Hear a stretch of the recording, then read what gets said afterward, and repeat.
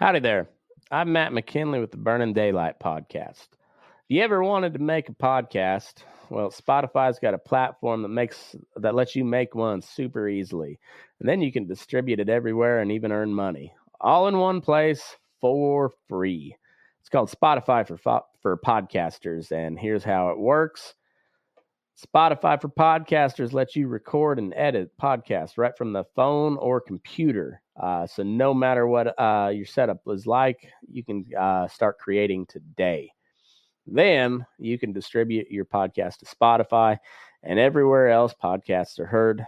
Video podcasts are also available on Spotify. And if you like my show, Fence Post Politics with my buddy Aaron, that's the place to watch it because it's all video all the time. And we share videos, we comment on videos, we share news articles and funny memes. So it's pretty cool. And also, if you want to take your conversations with your fans to the next level, your question and answer and polls are the best way to get them talking. You can attach that to your podcast there, and you get valuable interactions with your fans. And with Spotify for podcasters, you can earn money in a variety of ways, including ads and podcast subscriptions. And best of all, it's totally free with no catch. And that is true. Supposed to do a testimonial here. But anyways, this is the podcast I use, or the podcast host that I use. I like Spotify. They're very good on just letting you do your thing with no catch to it. There's a good reason why Joe Rogan hosts podcasts on Spotify, and this is a great way to get started if you've ever thought about starting a podcast. This is where I would send anybody to go.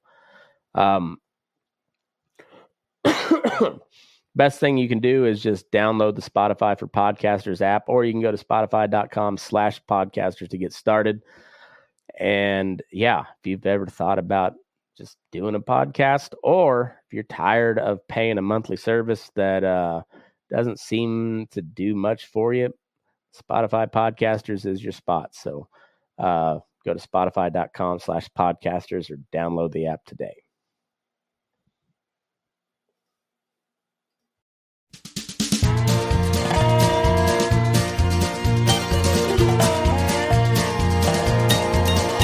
At 7 this morning, I got on the phone and said to hold my bronc as long as you can. My car broke down in Billings and they just got it put together, and I'll be photo finishing in Old Cheyenne. Howdy there. I'm Matt McKinley and we're Burning Daylight. Good morning, folks. How was your weekend? Not gonna lie, I'm a little bit ill this morning. I'm not really ill. I'm just got a touch of a hangover. Did a little phone. It's not an interview. I was just bullshitting with my cousin Robbie, and we went ahead and recorded it. I'll throw it out there. Let me know what you think, and I don't know if I'm going to edit it at all, so we could get in a little bit of trouble there, but we'll see. And just have to let me know how it goes. I'm riding little Maggie this morning. She is all full of piss and vinegar, and she's ready to go, but we'll see how she does today. She's feeling good, so I got her in the snaffle bit and German martingale, and she just took a shit. She feels better now, so we'll see how she's doing. I got some really big news for you today. The other news I keep teasing, I'm gonna have to just keep teasing because it's not ready yet. It will happen, it's just not ready for me to announce. So that being said, my big news is Sunday morning today, Monday afternoon, I will be doing a phone interview with Mr. Bert Kuntz from Bison Union. You may know him from the Drinking Bros or hashtag Bert from TV. But anyway, all around cool guy, former Green Beret, former ranch hand, current business owner, and buffalo rancher, bison rancher. Yeah, you heard that right. He owns a bison ranch in Wyoming. I'm not sure where his buffalo are running at, but he lives up in Wyoming. They just opened the Bison Union coffee shop in conjunction, or with help from, in conjunction with, I'm not for sure how to phrase that, but anyway, with the Black Rifle Coffee guys. And so anyway, I'd been tagging him in a bunch of my, pretty well all my Instagram posts, and I was getting ready to send him a DM, see if he wanted to come on the show, and I was like, well, there's got to be a better way to get a hold of the guy. And so I went on the Bison Union website, found their number, called it, and I just said, hey, this is Matt from Burning Daylight, and wondering if I could get a hold of Bert. And the lady said, well, yeah, let me go get him. He's right here. And yeah, so then I chatted on the phone with him for about 15 minutes, and you were a lot easier to get a hold of than I was expecting. So anyway, cool guy. We had a good visit, and we're gonna have a better visit tomorrow. So buckle up for that. I think it's gonna be really cool, and yeah, it's gonna be a fun time. So there's that. And today I am going to talk a little bit about, I guess, how do you explain rodeo to a non-ag person? And I'm just going to preface it now that I am not the foremost expert on any of this stuff. I'll give you my opinion. I think I have a decently informed opinion, but I'm by no means an expert on anything except bullshitting. So take that with a grain of salt and a shot of penicillin, and you'll be all right. So had who was the guy that asked me? I think his name was Steve. Yeah, I think it was Stephen Cullum, if I remember right. It was the other day he asked me. And let me see.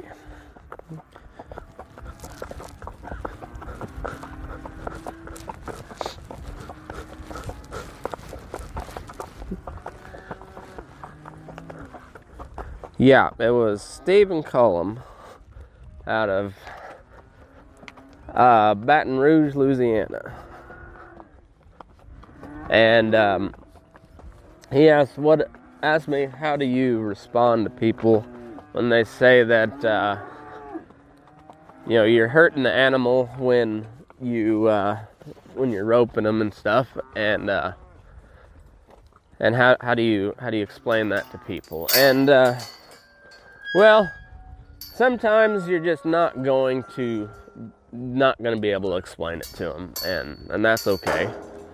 Some people they're not going to be receptive to hear it. But most of the people are. They tend to, you got your few keyboard warriors and activists that think they're an expert on everything known to man, and they're pretty sure of themselves. So those people you're probably not going to reach, because they're coming in with a preset mindset. And they're probably not going to get rid of that mindset. So those, you're better off just not engaging them or just ridiculing them, and just respond only by GIFs or something like that. GIFs, whatever. Does anybody know how that's actually said? GIF or GIF? I don't know. But anyway, I've got a buddy from back home that's pretty far left wing individual, and there's, I know I'm not changing his mind on anything, but I always think that maybe somebody reading this post will be swayed in one way or another because of my arguments. So therefore, I'm talking to, even though I'm interacting with my buddy Pat, I'm actually talking to the broader audience, and so that's one way to do it. So I mean, especially if you're doing it online, somebody's going to see it.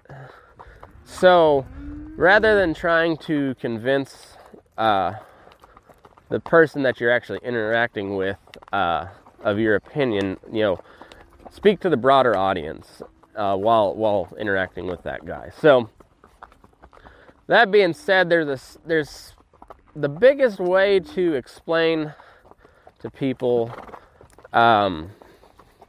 like how you're not actually hurting the cattle is you got to explain to them how big these animals are. I mean, even a little roping steer, that steer's still going to weigh 400 or 500 pounds, sometimes heavier than that, as they get soggier as the year goes on. But they're big animals, so it takes, and they feel pain, of course, but it takes a lot to actually hurt these animals, especially like I said again with roping cattle. They're designed. That's why they're bred today is for roping purposes. That means because they've got a big set of horns on them, and they run. That's pretty well it. Their meat quality's not good. There's nothing particularly desirable about the Coriani breed, other than the fact that they got horns and they run, so it makes them ideal for team roping and rodeo events. That's pretty well the long and short of it.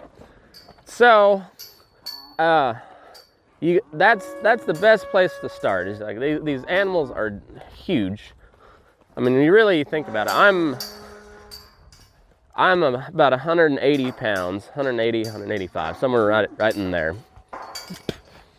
And it takes a baby calf about a month or so, and they'll call it 60 days, to become the same size as me, and that is being very conservative on my estimate, because there's some calves that weigh 100 pounds coming out of his mama, and so it don't take very long for them to be just as big as you are, and they're more athletic, they're faster, and they have every advantage physically over you.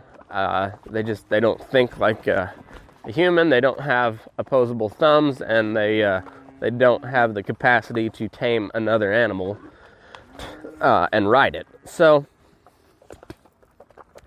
that's a good place to start. And then you got to go back to historically why we rope cattle.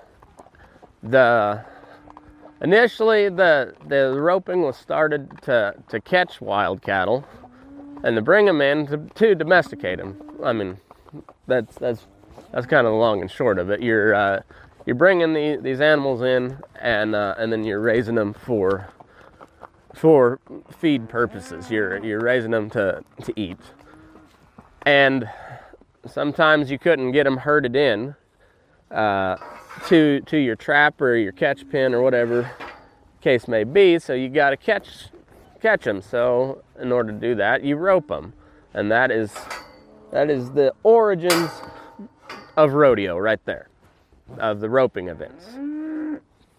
And if you look at all the rodeo events that you would see at a PRCA rodeo, everything other than barrel racing and bull riding, probably the two most popular events.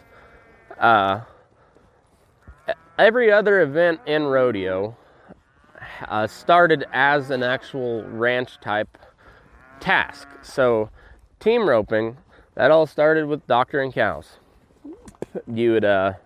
Somebody would rope them around the neck or the horns, and somebody would rope their back feet, heel them. You stretch them out, and you give them their medicine, or maybe it's branding, who knows. Whatever the case may be, whatever you're doing with them, the easiest way for the cowboys to get it done was somebody head them, somebody heel them. That way that animal is subdued and is powerless to get away. You're using your horse and a length of rope to subdue these animals. And so we're using what we've got as an advantage to control these animals, and that's the origin of all roping events, whether it be team roping, steer roping, tie down roping, whatever the case may be. And then you can even get into the ranch rodeo aspect, where you're loading them into a trailer, or you're branding the calf, or you're milking a wild cow. Whatever the case may be, anything having to do with roping, that is the origin. They were trying to catch these animals to bring them in and raise them for a food source. And then from there, it all just became a celebration of the lifestyle. So, and it started with two old boys like, well, I can do that better than you. And they said, bullshit, you ain't no hand.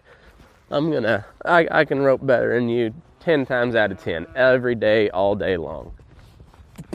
And then somebody said, all right, let's see it. And so then they time it.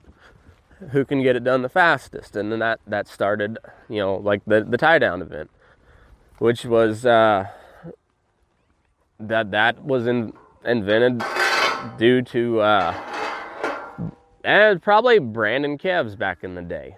It's a lot of open range. Some old puncher from Texas is running his cows out on the open range, and he carries a little running iron in his saddlebags or something, and he'll rope a calf that he knows his, and because his mama's right there with that guy's brand on it, so he ropes the calf, ties him down, builds him a little fire, enough to heat up that little running iron, brand the calf. Or nowadays it'd be some areas will be the same type of deal, but most places you brand all at one time. You gather your herd, and then you rope and drag the calves to the fire and brand them there. And then you have to explain to people why you brand them, and that's specifically just to identify your cattle from somebody else, because typically you're gonna, your neighbor's gonna have kind of the same type of cows, and so you put a brand on them just so they know that they're yours. And that's if you got a calf without a brand out there, anybody can take it. Not legally, but in the real world, somebody can say, hey, well, that calf ain't got a brand on him. I need to maybe I got a doctor bill or something coming up, or I've got I got to fix my pickup or something. I need some money right now. They can go rope that calf, throw him in the trailer, take him to the sale barn. All they got to do is slap their own brand on it, and then there you go. So, and if nobody sees you do it, and nobody knows, they can't prove otherwise if it's got your brand on it. So that's why we brand our cattle. Just so we know whose is whose, and that way they don't get stolen, and all that that type of deal. So you explain to them that, and then that gives a little better picture of why or where the rodeo events came from. It all started with a practical purpose in mind, and it's just a glorified pissing contest. It's a pissing match from way back. Just some old cowhands decided they were better than the next guy, and they said, well, prove it. And then then they did, and now we have the world of rodeo, and that's a sector of the beef industry I have not talked about at all, but it really is a big industry, is stock contracting, because everybody loves a rodeo. Well, not everybody, but most people love a rodeo, and so therefore people are going to show up, and they got to have cattle to rope, they got to have broncs to ride, they got to have bulls to ride. So there comes in the stock contractor, and those are people that raise cattle and horses specifically for the rodeo purpose. So there's like bucking bulls. That is a big industry, and it's a high dollar industry, and it's much like the seed stock operation for beef cattle, where you're getting the best genetics for growth and marbling of the meat, whatever. Well, the bucking bull industry, they are selecting strictly for bulls that are gonna buck hard, pretty much, and so therefore you're gonna have some really kind of an ugly herd of cows. But you're not raising them to look nice. You're raising them to buck, or you got some Coriani cows, and you're using those animals just for roping purposes. Now your tie down calf roping, those are really they're you could have just about any breed for those. All you're really looking for is something that's going to run straight. So they can get roped and tied down, and that the tie down one is that's a big target of the animal rights community, because it's a baby calf, and they're not so much a baby anymore, but they're it's a baby calf that's gonna get roped, and they take a jerk, and they it spins them around, but it doesn't really hurt them. And then those stock contractors, they've got money in those cattle, so if it is kind of up to their discretion. If they see you say you jerk your calf down when you rope it, and now there's a rule now that you can't jerk them down. So you do that, you're disqualified, but you're also probably going to get fined for it. And people don't typically hear about that, but it happens. And because the stock contractors, they care about their animals, because they gotta get them to the next show so they can do it all again, and they want you to take care of their animals, and with they're well within their right to expect that from you. They're allowing you to use their animal for this competition, so you got to take care of it. I mean, it's just like borrowing something from your neighbor. You try to return it in the best shape you possibly can, because that's not yours. And so if you have some sort of accident happen where the calf breaks his leg or whatnot, the cowboy that was roping him, well, that animal's on the hook. He's on the hook for that animal. So whatever the contractor decides that animal's worth, that's what you're gonna have to pay, because you didn't follow the rules. And it may have been an accident, but accidents happen, but they still cost money. So tough luck, fella. That's on you. So these are all some of the things that you can explain to them.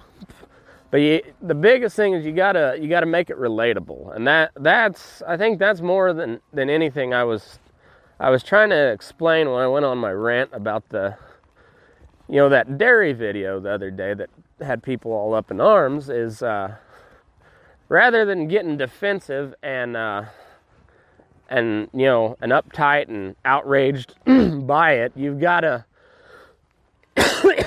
explain the nuance in the situation. You got to be able to make people relate to what was actually happening there.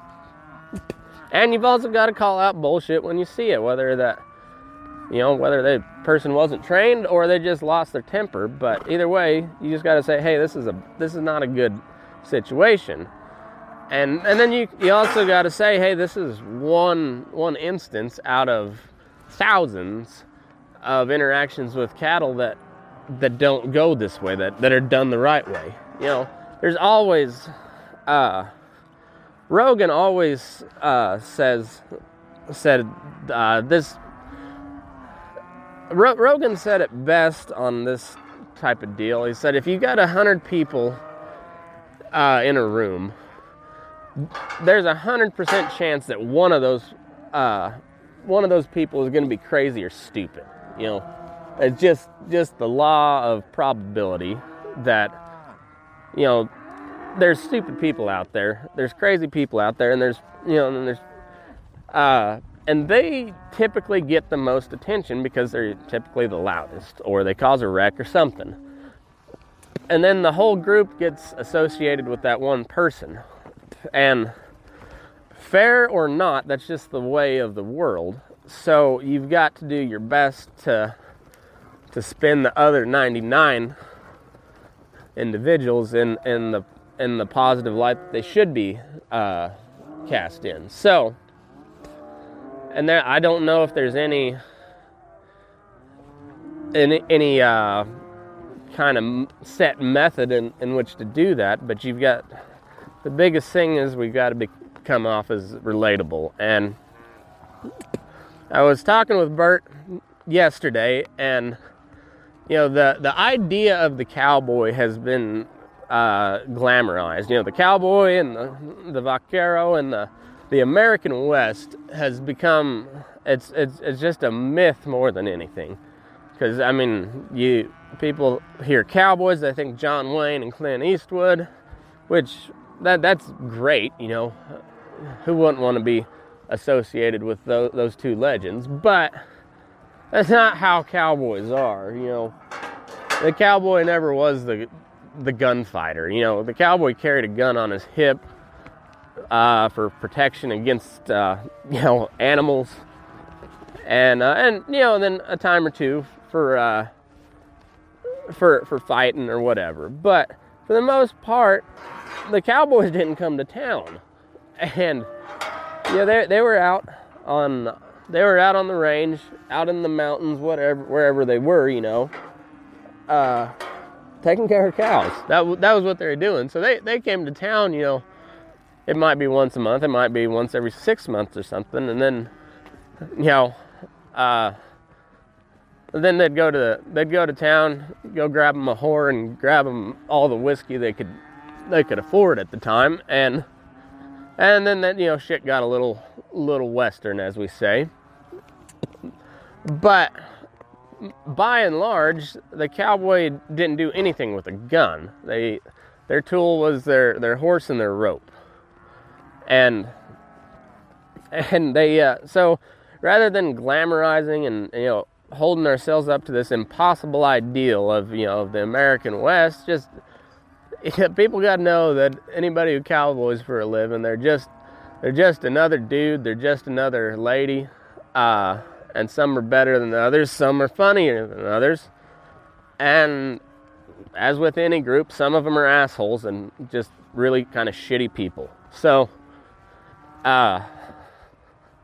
that's kind of my take on that. Is the best way to combat a bad image is to make it make it relatable somehow. And it's tough to do, because once those hit type videos are out there, or or of course there's the same type of deal for rodeo. They'll just have a compilation of rodeo wrecks, and instead of laughing at it like we do, no, they demonize the rodeo cowboy and just the beef industry in general. And perception is reality. So if that's how people perceive us, it doesn't matter if you're not doing it that way. That's how they perceive it in their head, and so that's the reality to them. So you've got to change that. You've got to change the perception, and you can't do that by attacking people. I mean, maybe you can. Maybe it's worked once or twice in the past, but by and large, you're not going to change anybody's mind when you attack them. They're going to dig their heels in deeper, and then you don't win any converts. You might get some attaboys from your side of the conversation, but those people already agree with you, so you shouldn't be trying to convince them. It doesn't take much to convince them. They're already on your side. So you gotta figure out a way to frame the conversation that is agreeable to the person you're trying to win over. And I don't know if there's what the best way to do it is, but I know that humor always works. I'm not going to talk in absolutes, I guess. Humor works really well. It's not 100% effective, but it's one of your better tools in your arsenal. And self-deprecating humor can really work. So one of the easiest ways to get, like, if you're sitting around with a group of friends and you're all talking shit on each other, and when it's your turn to catch shit, if you get a little annoyed and defensive and whatnot, guess what? They're giving it to you harder. I mean, if they're like my buddies anyways, they smell a weakness and they go in for the kill. But if you can roll with the punches, make fun of yourself, pretty soon that doesn't get it's not as fun for those people, so they move on to the next target, and people are just looking for a reaction. And so if you can somehow make that relatable and make fun of yourself at the same time, I think you're a lot further ahead. So you see this video, and then you can tell a story about how a kef whooped your ass, and explain to him this is a little bitty calf that still just fucked you up. Because it's happened before, I guarantee you. I know it's happened to me. I mean, I had a calf that couldn't have been more than 80, 90 pounds. Just throttle my ass 7 ways from Sunday.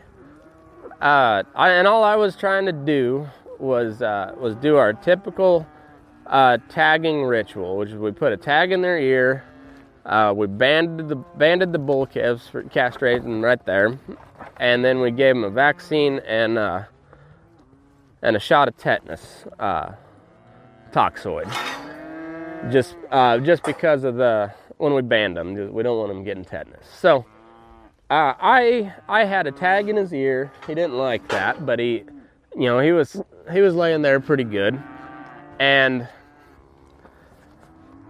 I went to go roll him on his back so I could band his nuts, and he kicked loose. I had my forearm holding down his back leg, and he kicked loose, got me in the jaw, knocked my glasses off, knocked my hat off, and then proceeded to jump up and stomp on me about 3 times before I got my wits about me, and then was able to subdue him and get a band on him. But 80-pound, maybe 90-pound calf. I mean, and I was probably pushing 200 pounds, if not a little heavier than that. I was kind of fat ass at the time. So I weighed double what he did at least, and he still just fucking wiped the floor with me, and just made me look stupid. And if you've been around cattle before, that has happened to you. I guarantee it. Well, tell that story. Don't if you end up kicking them in the head or something, kind of leave that part out, because doesn't help your story. But let them know that, I mean, they're animals. They're unpredictable. They have their own mindset, and it's typically a flight mentality. Well, if you corner them long enough and they don't have anywhere to fly to, then that flight mentality turns to fight, and you really don't want to pick a fight with an animal that's that much bigger than you. So that you've got to find a way to make it relatable, be self-deprecating, make it humorous, and you'll be a lot better off. You might not change their mind, but you might change somebody else's that happen to be listening. And that's one of the things we need to do as an industry, is just be more relatable, and be open to talk about stuff like that too. I mean, rather than avoiding the situation or just calling somebody an idiot, have the conversation. There's nothing is lost by having the conversation. Even if you don't win, even if you don't make a good argument, at least the conversation's being had, and that's a good thing. So, Steven, I hope that helps. It may not, but that's how I would go about it. Explain the history, make it relatable, make it funny, and I think you'll win some people over. There's a lot of people in the middle that are ready to be won over. You just got to go out and do it. And people in America love cowboys. They love horses, they love cattle, and they love cowboys. And use that to our advantage, But don't hold yourself to an impossible standard that you can't meet. So just it's got to be relatable, and then once you do that, I think you'll be in good shape. So thanks for listening. Thanks for the question, and let me know if you got anything else. Today's show is brought to you once again by the D-Bags. Don't be a gunsel. And I've had a few comments on what a gunsel is. And typically a gunsel is kind of described as somebody who looks like a cowboy, dresses like a cowboy, but overall don't know what the fuck they're doing. And they're pretty prevalent anywhere you go. And some people have different names for them depending on what line of work you're in, but for us in the cowboy world, we call them a gunsel. But anyway, Don't Be a Gunsel it's a website started with the working cowboy who has a sense of humor in mind, and they also have a line of merch that you can buy. They got some hats and some stickers and a coffee mug. You can find them at Don't Be a Gunsel on Instagram and Facebook. And if you go buy any of their merch, make sure you use the promo code Burning Daylight, get 10% off. It'll help them out, that'll help me out, and you get some cool shit for a little bit cheaper. And their prices are already pretty cheap, so go check them out, support them, and use the Burning Daylight promo code BURNINDAYLIGHT. I spelled daylight wrong yesterday because I'm a fucking hand, that's why. But anyway, go check them out. Don't be a gunsel. Well, I finally sat down and watched the second half of that presidential debate, and Well, it was as much of a dumpster fire as the first one. So much so that, in my opinion, Biden came out looking reasonable. And not that he wasn't saying some goofy shit, because he was, but he sounded the most reasonable of everyone on stage. And I mean, he had that Swallowwell fella from California that just straight up wants to ban guns, and he was talking about a gun buyback program, which okay, good luck. 320 million people in the U.S. and there's estimated 350 million guns. Good fucking luck.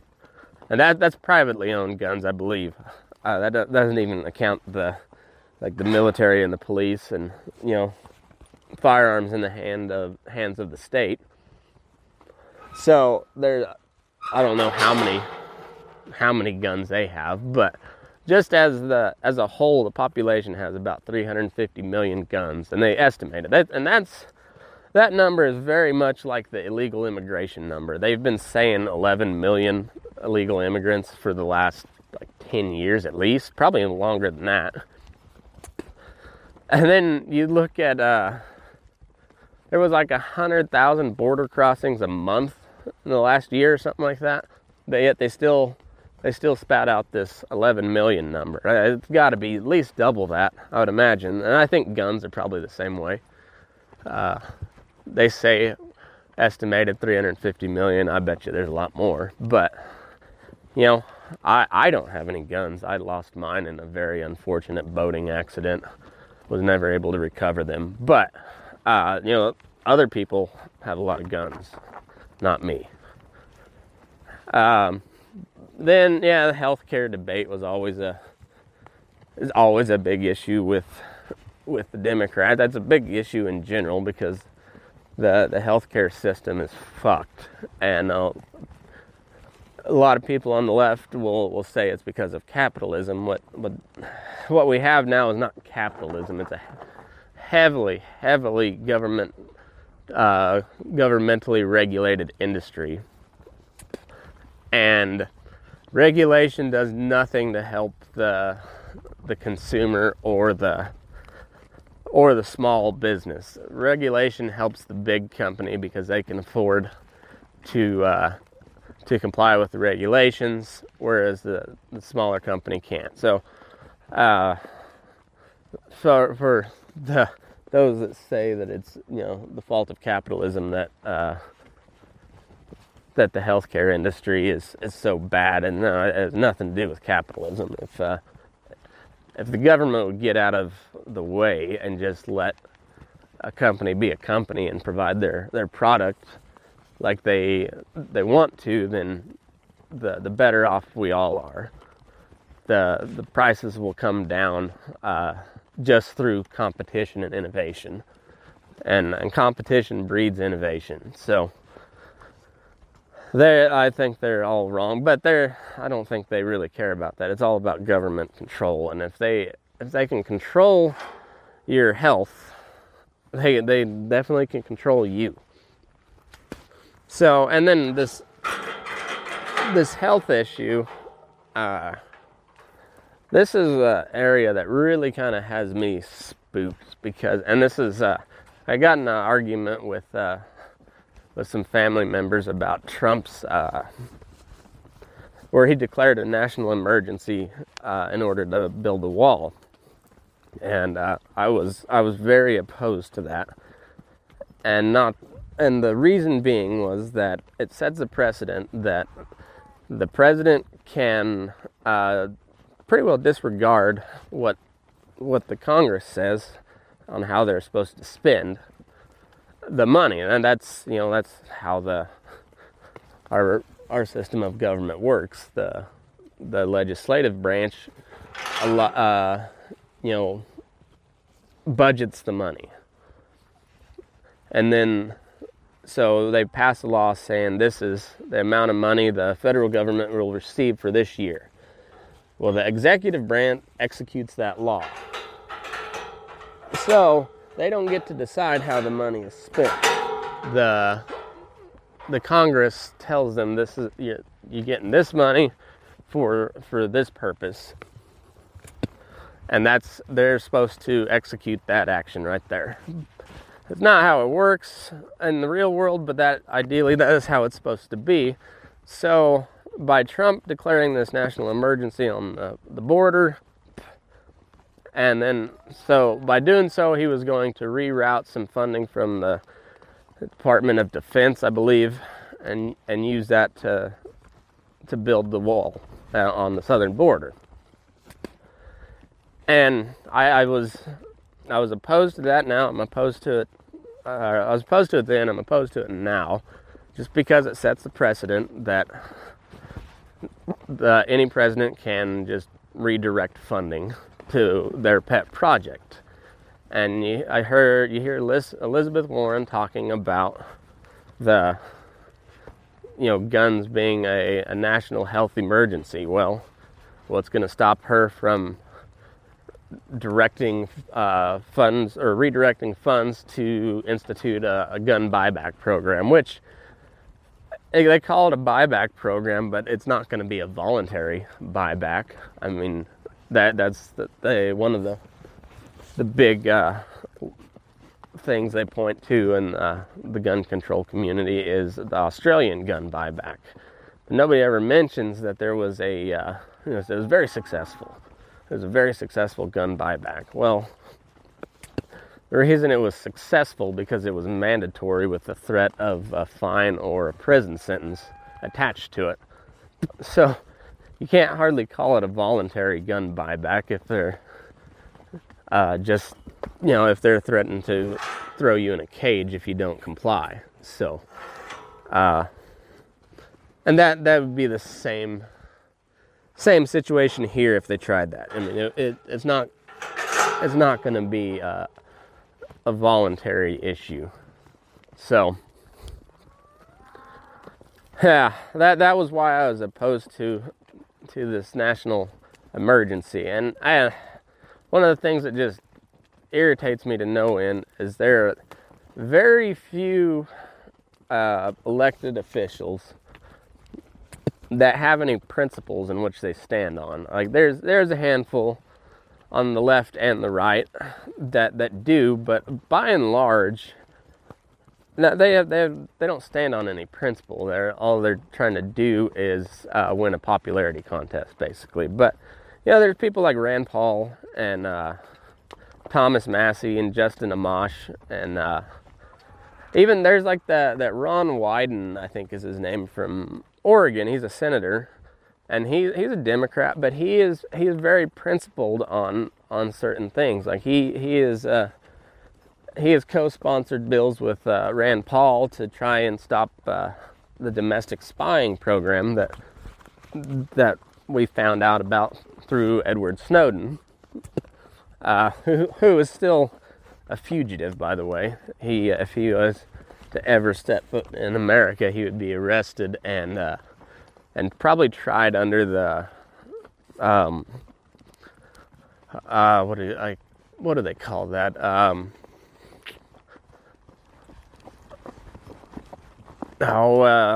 Basically treat him as a foreign spy. And what is that called? What is that? They're basically what they're trying Julian Assange under. It was a law that was signed into law by Woodrow Wilson. Hands down the worst U.S. president ever. But son of a bitch, what is I cannot think of that word right now. But it has to do with spying for a foreign government. Treating them as as a secret agent. That is what is going to happen to Snowden if he ever sets foot in the U.S. That's what's happening to Julian Assange right now. And but so going back to that, there's very few principled politicians out there, and that's the part that bugs me. And yeah, I guess it is what it is. I don't know if it's ever going to change, but you gotta if our system is going to work, you've got to have the right people in there. And I don't know, there's people that sound really good and make a lot of promises, and then they get to Washington and get their soul sucked out of their body, and then they just become a shill for special interests. But oh well, I guess. Every now and then, you almost run into some accidents when you wear a set of leggings or chinks or something along those lines, because you gotta pee real bad, and sometimes you can't get the damn things off fast enough, and you just damn near piss yourself. And I've had that happen numerous times where I just almost pissed myself due to the leggings. And here, I believe it was last winter, I actually did piss myself, but it didn't have much to do with the leggings, because this one was a Jersey heifer that she got me pretty good.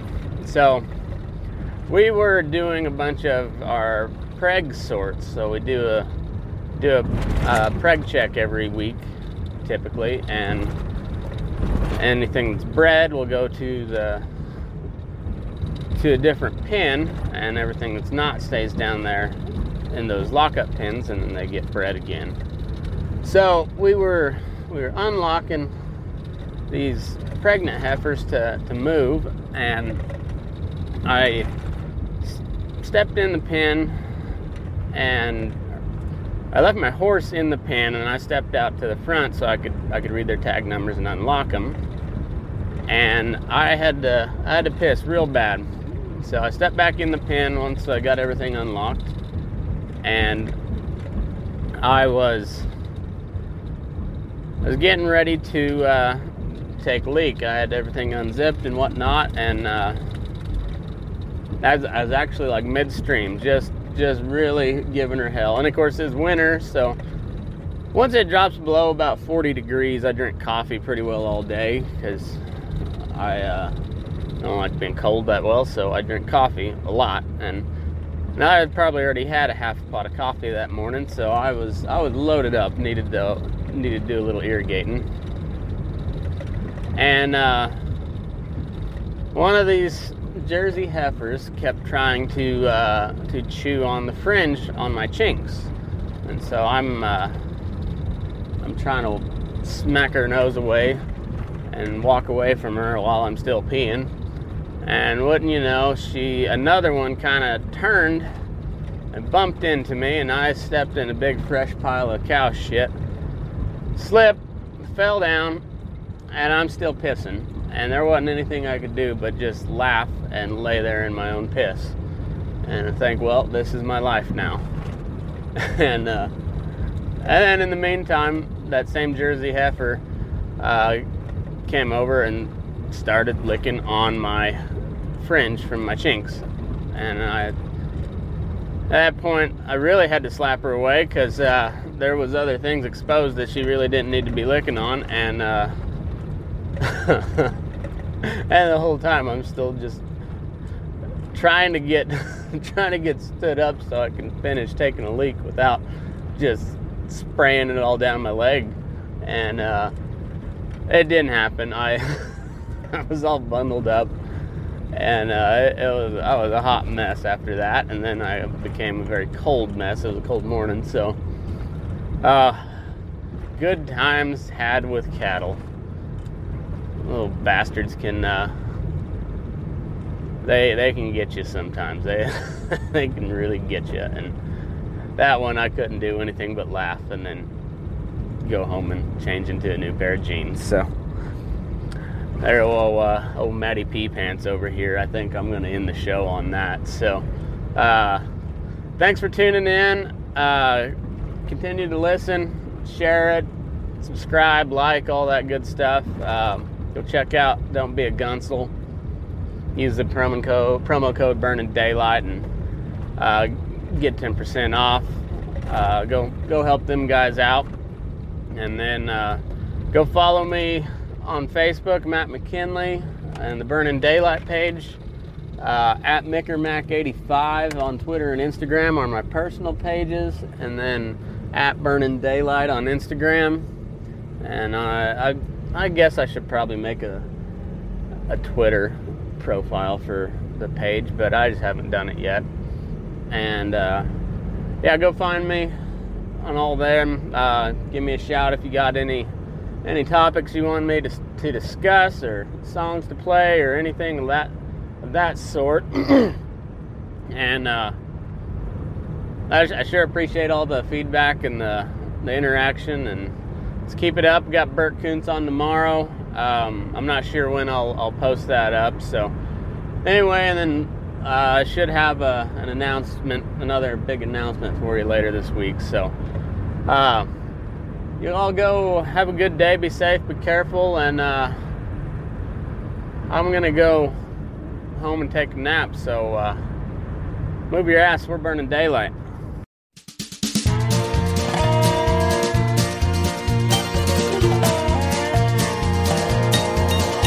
At 7 this morning, I got on the phone and said to hold my bronc as long as you can. My car broke down in Billings and they just got it put together, and I'll be photo finishing in Old Cheyenne. Here I am in Sheridan and it's 9 o'clock in the morning and times are going fast. I just pulled her over, had some coffee and a donut, and I bought the car a brand new tank of gas. Well, I don't know if I'm gonna make it. It's 9:15. I'll be lucky if I ever get there. By God, now what's that I hear? Is it a siren? Sure enough, he got me on his radar. He pulled up behind me and turned on those flashing lights, the sign that I knew meant to pull her over. So I stomped on the brakes, and as I slid her to a halt, I wiped out 3 reflector posts along with shoulder. He got out of his car and was walking real slow, so I jumped out and met him halfway. He jerked out his gun and said, "Mister, are you crazy? I ain't never seen nobody drive that way." Well, I told him to take it easy and he could put up that cannon. The way he's shaking, it might just go off. He put up the gun as I explained my situation. He listened to my story, then he called.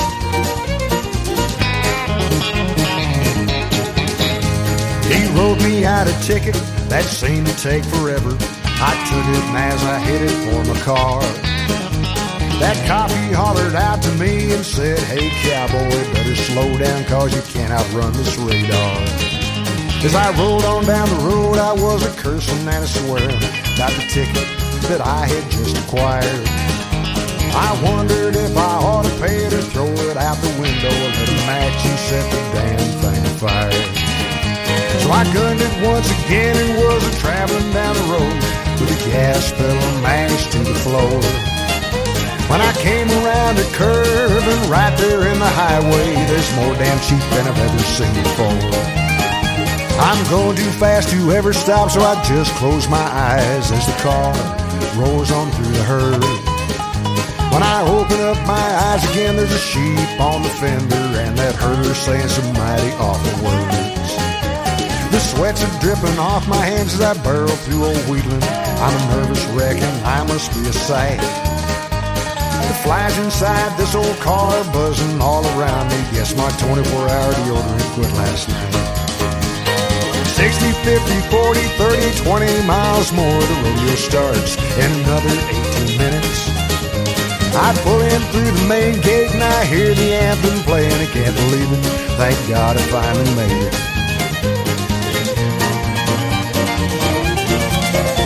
There's only one more obstacle obstacle that's standing in my way.